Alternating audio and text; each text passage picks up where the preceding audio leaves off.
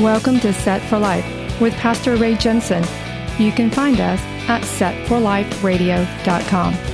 Romans 10:9 says that if you confess with your mouth the Lord Jesus and believe in your heart that God has raised him from the dead, you will be saved. So let's listen from God's Word, verse by verse, on how we can prepare for the coming of the Lord and Messiah Jesus, who died on the cross so that you can be set for life. You'll be set for life if you give your heart and believe what he's done for you. You'll be set for life with your treasure stored up in heaven when you're through. You'll be set for life. You'll be set. Those that don't praise and obey the Lord, yet they claim to be a believer in Jesus Christ while they still engage in iniquity, I say, warning, red flag, something's wrong with you. Something's off. You're not where you think you are. David said, I kept myself from iniquity. I kept myself away. This means he had to consciously strive to walk with God. If you live your life on your own terms, if you're committing what God's Word says is sin, then you are either not under covenant with God at all, like you think you are, or you are severely abusing the grace covenant that Jesus died to buy you back with. Either way, you need to get right with Jesus and get your profession of faith to match your behavior. Your profession, I'm in Jesus, has to match what you do. And the reason why is because even unbelievers can spot a fake. David is not suggesting that him staying away from iniquity is what saves him. But what David is saying is that because he's been saved, he wants to stay away from iniquity.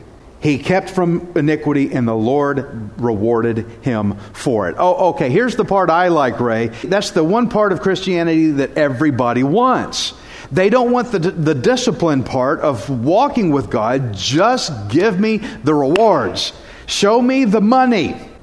What they expect is for God to reward them while they insist on living their life on their own terms. David lived life on his own terms. I want that woman and I want to kill her husband to cover it up. What happened? Bad consequences. It hurt bad. So if you want a blessing, if you want a reward, you just reward is all you think about. Then you have to do an about face. You have to spin 180 degrees around from doing things your own way and get busy to obeying God, which means you do what He tells you to do. Well, I don't know what He wants me to do because you're not reading the Word of God. Salvation's free. That's the easy part. He died on the cross for that. But then after deliverance, after being saved from destruction, then rewards can be earned in addition to salvation. On top of it. It's like the other day at the steak place. Hank's like, I don't just want steak. I want onions on my steak. And the waiter forgot. And he's like, dude, I want onions. Oh yeah, I'll be right back. And he brought the onions back. Hank goes, man, these onions make that steak so much better. Guys, you can be saved and you can get salvation. That's easy. But don't you want a little more? The rewards that come with it? David said, I kept myself from iniquity. Therefore means something had to happen first. Therefore, the Lord recompensed me. He rewarded me. And the reason I feel like I have to drive this nail in further about if you want to be blessed by God, you cannot live your life on your own terms. You have to switch to living on His terms. Making Jesus Lord of your life means you switch to living on His terms. So this is how David was able to fight off and subdue his enemies, because the Lord was his God. He submitted to His authority. Look at verse 30. He says, for by you I can run against a troop. Now, I don't know how many makes a troop, but it's probably more than one, I guarantee you. It's not a fair fight. But David could run against a troop and he could take them on. David was able to take down entire groups of fighters. Why? Because the Lord empowered him over his enemies, not because of how awesome David was, but because he found it better to do things God's way than his own way. Friends, are you getting kicked around by your enemies? Maybe you should do things God's way for once. Your way hadn't fixed it yet anyway. Guys, this is a tough message to give because today most people don't want Jesus. That pastor in Nigeria, so what he wanted to ask me is, how do you do it in America? How do you do it? He told me that Muslims go to his church and burned it down and killed some of his people. They built the church back up. They came back. They burned his church down and killed more of his people. This is Nigeria, guys. This happens there. They built it a third time. And I said, okay, well, 3, that's got to stand by now. You're still a pastor, right? He goes, oh, yeah. I said, then what? He goes, they came back again. And I'm thinking, oh, and they burned it down again and killed more people. He goes, no. I said, what happened? He said, they asked, why do you keep building this thing back up? And he told them, because we trust in the Lord Jesus Christ, our God. And they got to hear the gospel. They got saved and became part of the church. Amen. Okay? And he asked me, how do you do it? I said, excuse me? How do I do it? Why do you ask that? He says, because people in America don't want Jesus. Because we go through all this, at least a lot of people here are wanting Jesus. I didn't know what to say, guys, to be honest. I really didn't know what to say. I asked him, how do you do it? He asked me, how do you do it? The two of us couldn't come together on how does the other guy do it. Just because we're on other sides of the world, we didn't understand each other to that level. It was more devastating to him that people here in America on the majority don't want to hear about Jesus. And to me, it was devastating that his church got burned down and people killed. People here don't care about Jesus. Just give me the blessing and leave me alone, they say. Just give me the blessing, God. Just bless me and leave me alone. Don't hit me with that Jesus stuff. People don't want Jesus. Just give me the blessing. David's talking about blessing, and everybody wants that part. But you got to realize, to get that blessing, you first have to be delivered. And to be delivered means you got to give your life to Jesus, which means you got to stop doing it your way and do it His way. Then the deliverance happens. Then from the obedience and the gladness of that deliverance, now you can work on rewards. Now the rewards come. That's the equation. Submit your life to God, and that will come. And here's even more reasons why you should do it. 2 Samuel 22 and 31. As for God, His way is perfect. The word of the Lord is proven. He is a shield to all who trust in Him. For who is God except the Lord? And who is a rock except our God? God is my strength. See, he's not claiming his own. God is my strength and power, and He makes my way perfect. He makes my feet like the feet of deer and sets me on my high places. He teaches my hands to make war so that my arms can bend a bow of bronze. You have also given me the shield of your salvation. Your gentleness has made me great. You enlarged my path under me, so my feet did not slip. I have pursued my enemies and destroyed them. Neither did I turn back again till they were destroyed. And I have destroyed them and wounded them so that they could not rise. They have fallen under my feet, for you have armed me with strength for the battle. You have subdued under me those who rose against me. Now, I love in verse 31. First of all, do you see David saying, look how great I am. I did this myself. No, he's saying the Lord God did this. The Lord made me strong. The Lord is my shield. Friends, your salvation is your shield. It protects you. But I like in verse 31 where it says, the word of the Lord is proven. Proven. People often ask me, how do you know that your belief, that your faith is the right one? How do you know yours is the right one? I always tell them, because the Word of God always does exactly what it says it's going to do. That's how I know. And you watch me long enough, you'll see it.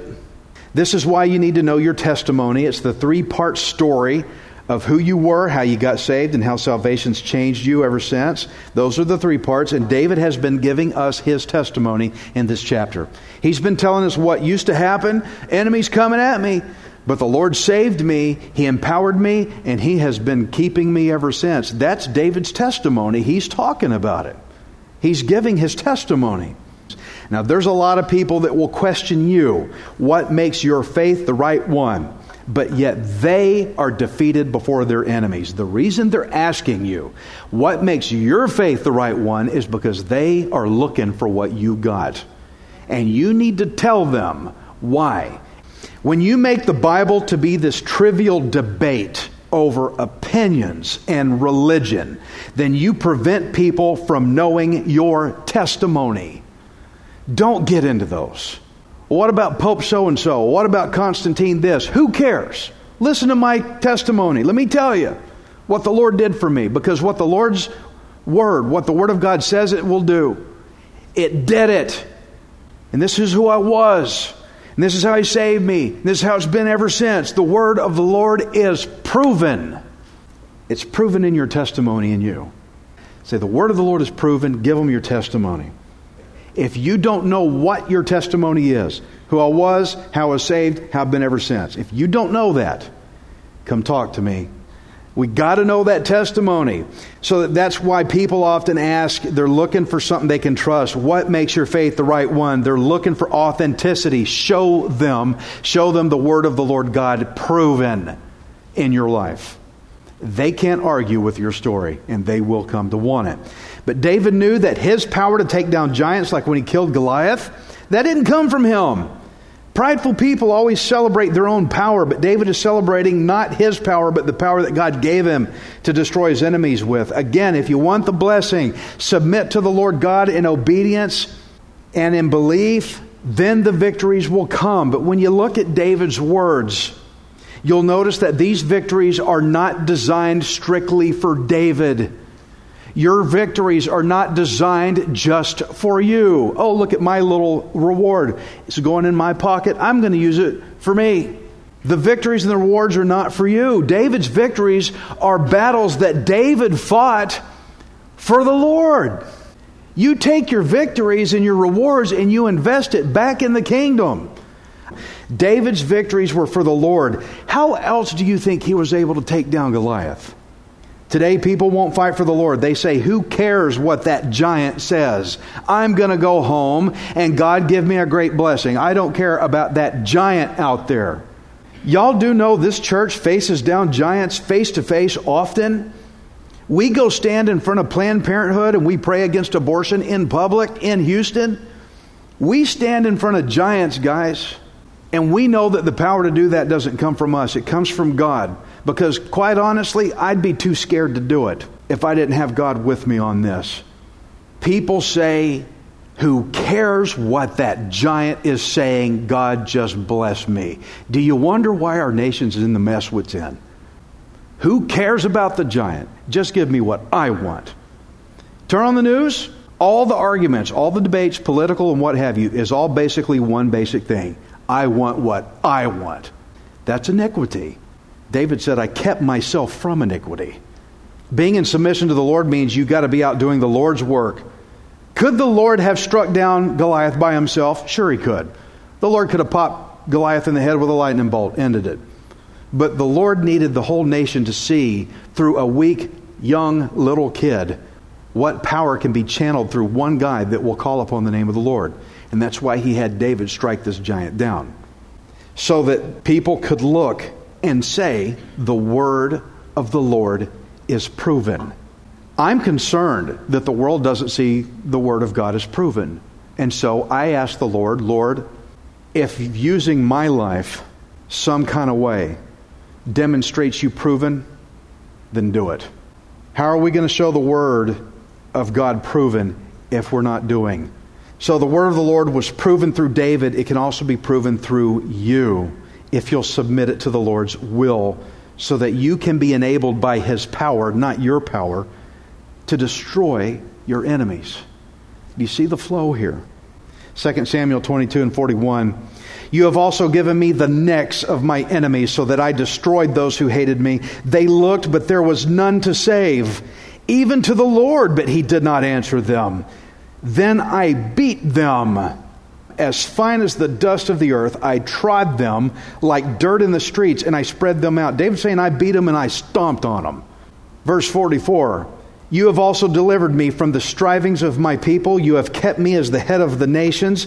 A people I have not known shall serve me. The foreigners submit to me. As soon as they hear, they obey me. The foreigners fade away and come frightened from their hideouts. David's enemies, it said here, he's beating them. They came up to take him down, but he's stomping them.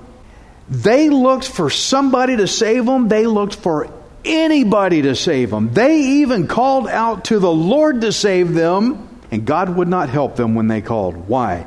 Because they were proving that they were enemies of God. They went down. What I'm getting at is there's a lot of people that will not repent. They will not give their life to the Lord. They will wait till it gets so bad that they have to, and then they'll do it. And that's not really doing it. Now, I want to show you a passage about who God's enemies are. Romans 5:10 says, "For if we were enemies, we were reconciled to God through the death of His Son. Much more, having been reconciled, we shall be saved by His life." Paul said that before we were saved, we were enemies of God. Enemies of God was you and I. When you get saved, you become a friend of God. But before that, our every motivation and action was hostile against the Lord. You know, I have shared the gospel of Jesus with people, and I asked them if they would like to submit to Jesus as their Lord and Savior. And often their answer is, not right now. Maybe later. I'll think about it. Give me some time. That's the nice way of saying no. There's some people I have put the gospel to, and I said, I want you to understand, if you say not right now, that's no. If you say maybe later, that's no.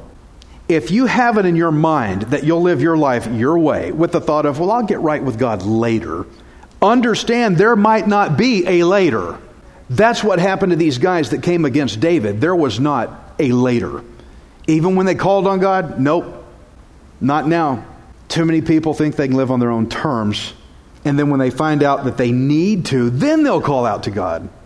But David said the enemy looked for someone to save them. There was no one, not even the Lord answered them. Why? Because their cry to God was not authentic. It was not a cry that was willing to get under His authority. It was just save our tail is all it was. God doesn't just want to save your tail. He wants you to submit to Him as Lord. They came against God's covenant guy. And the only reason they cried out was because they wanted to be saved from destruction without repenting of their sin.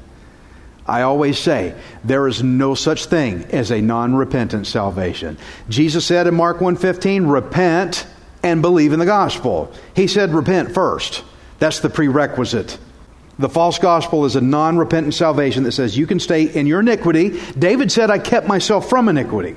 But you can't stay in your iniquity, in your hostile sin, and be saved. Right now is a good time to get right with Jesus. A lot of people don't understand commitment. They don't understand covenant. They don't understand the change that a true commitment will make. There's a lot of people nowadays, they want to live together, but they don't want to marry because they don't want to commit. Because what if I decide I want to get out? See, they don't commit. And when they don't understand commitment, they don't understand the Lord's commitment. It's a messed up deal. Do you know that fewer and fewer people are getting married nowadays? They just move in and live together. That's why fornication's wrong. Because it's a non-commitment, just give me the blessing. Just give me the benefits. But I don't want to commit. That's why God doesn't like fornication. But David was committed, and the Lord was committed to him. And so he proclaimed the deliverance of the Lord and how the Lord strengthened him for battle. And David gave a picture of how we believers need to be towards the Lord. If unbelievers understood the power of God and His ability to deliver and destroy enemies, then they too would want this covenant and they would quickly submit to it. But how else are they going to understand it if God's own people ain't doing it? Let's make the word of the Lord proven. 2 Samuel 22:47, the Lord lives, blessed be my rock. Let God be exalted, the rock of my salvation. It is God who avenges me and subdues the people under me. He delivers me from my enemies. You also lift me up above those who rise against me. You have delivered me from the violent man. Therefore I will give thanks to you, O Lord, among the Gentiles, and sing praises to your name. He is the tower of salvation to His king, and shows mercy to His anointed, to David and his descendants forevermore. What really gets me is that David proclaimed it among the Gentiles. He proclaimed it among the Gentiles. But there was a time when the Jews thought that Jesus was theirs. They believed the Bible is their book. I was sitting on a plane one time next to this woman. I was reading my Bible, and I thought, let me try to talk to her. And I started talking to her about the Lord. She asked a couple questions, and all of a sudden she got mad. And I didn't understand what just happened. And you know what she said? She said, that's our book. That's not yours. That belongs to us. We were taught that. That book is ours.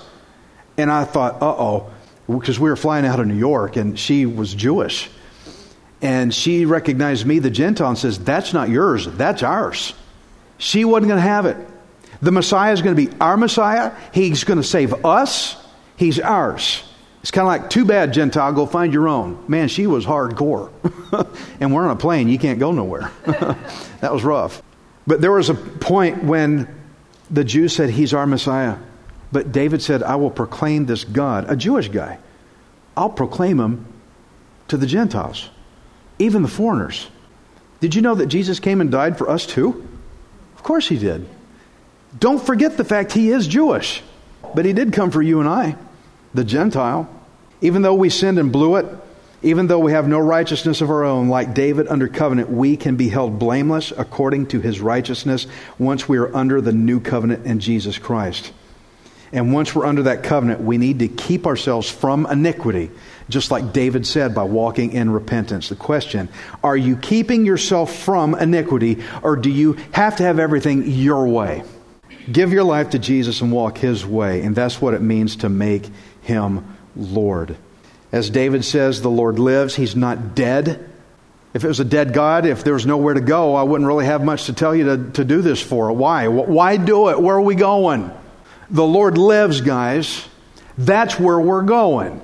And that's what David said. The Lord lives. He's the rock of my salvation. Let God be exalted, friends. Let us lift the Lord up as he takes our enemies down. It comes from knowing that you've been delivered. You know what? It's okay to think about the bad things you did as long as you know you've been delivered from it, because that will cause you to be glad. I've been thinking a lot lately about the dumb things I've done.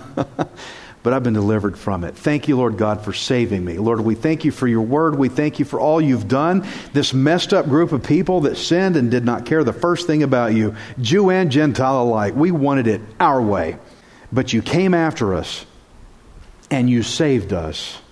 Thank you, Lord God. Lord, as I think about the things that I've done in my past, it generates a sense of gladness and joy in me for the fact that you came and saved me. Lord God, we need victory in our lives. Not just salvation. I've got that. Thank you, Lord God. But I still live here on this earth. I've got enemies. I've got people out there that want to kill me right now if they could have it their way. And I'll let you deal with them. What you empower me to do, I'll do.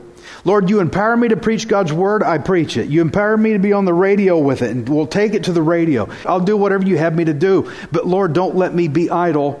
Don't let me gravitate back to my iniquity. Lord, help keep me from my iniquity so that I can walk in your ways, not mine. And may we live in a way that proves the word of God as proven. Thank you, Lord, in Jesus' name. Amen. I had no idea how I was going to get through this one today, because this one is a son of a gun.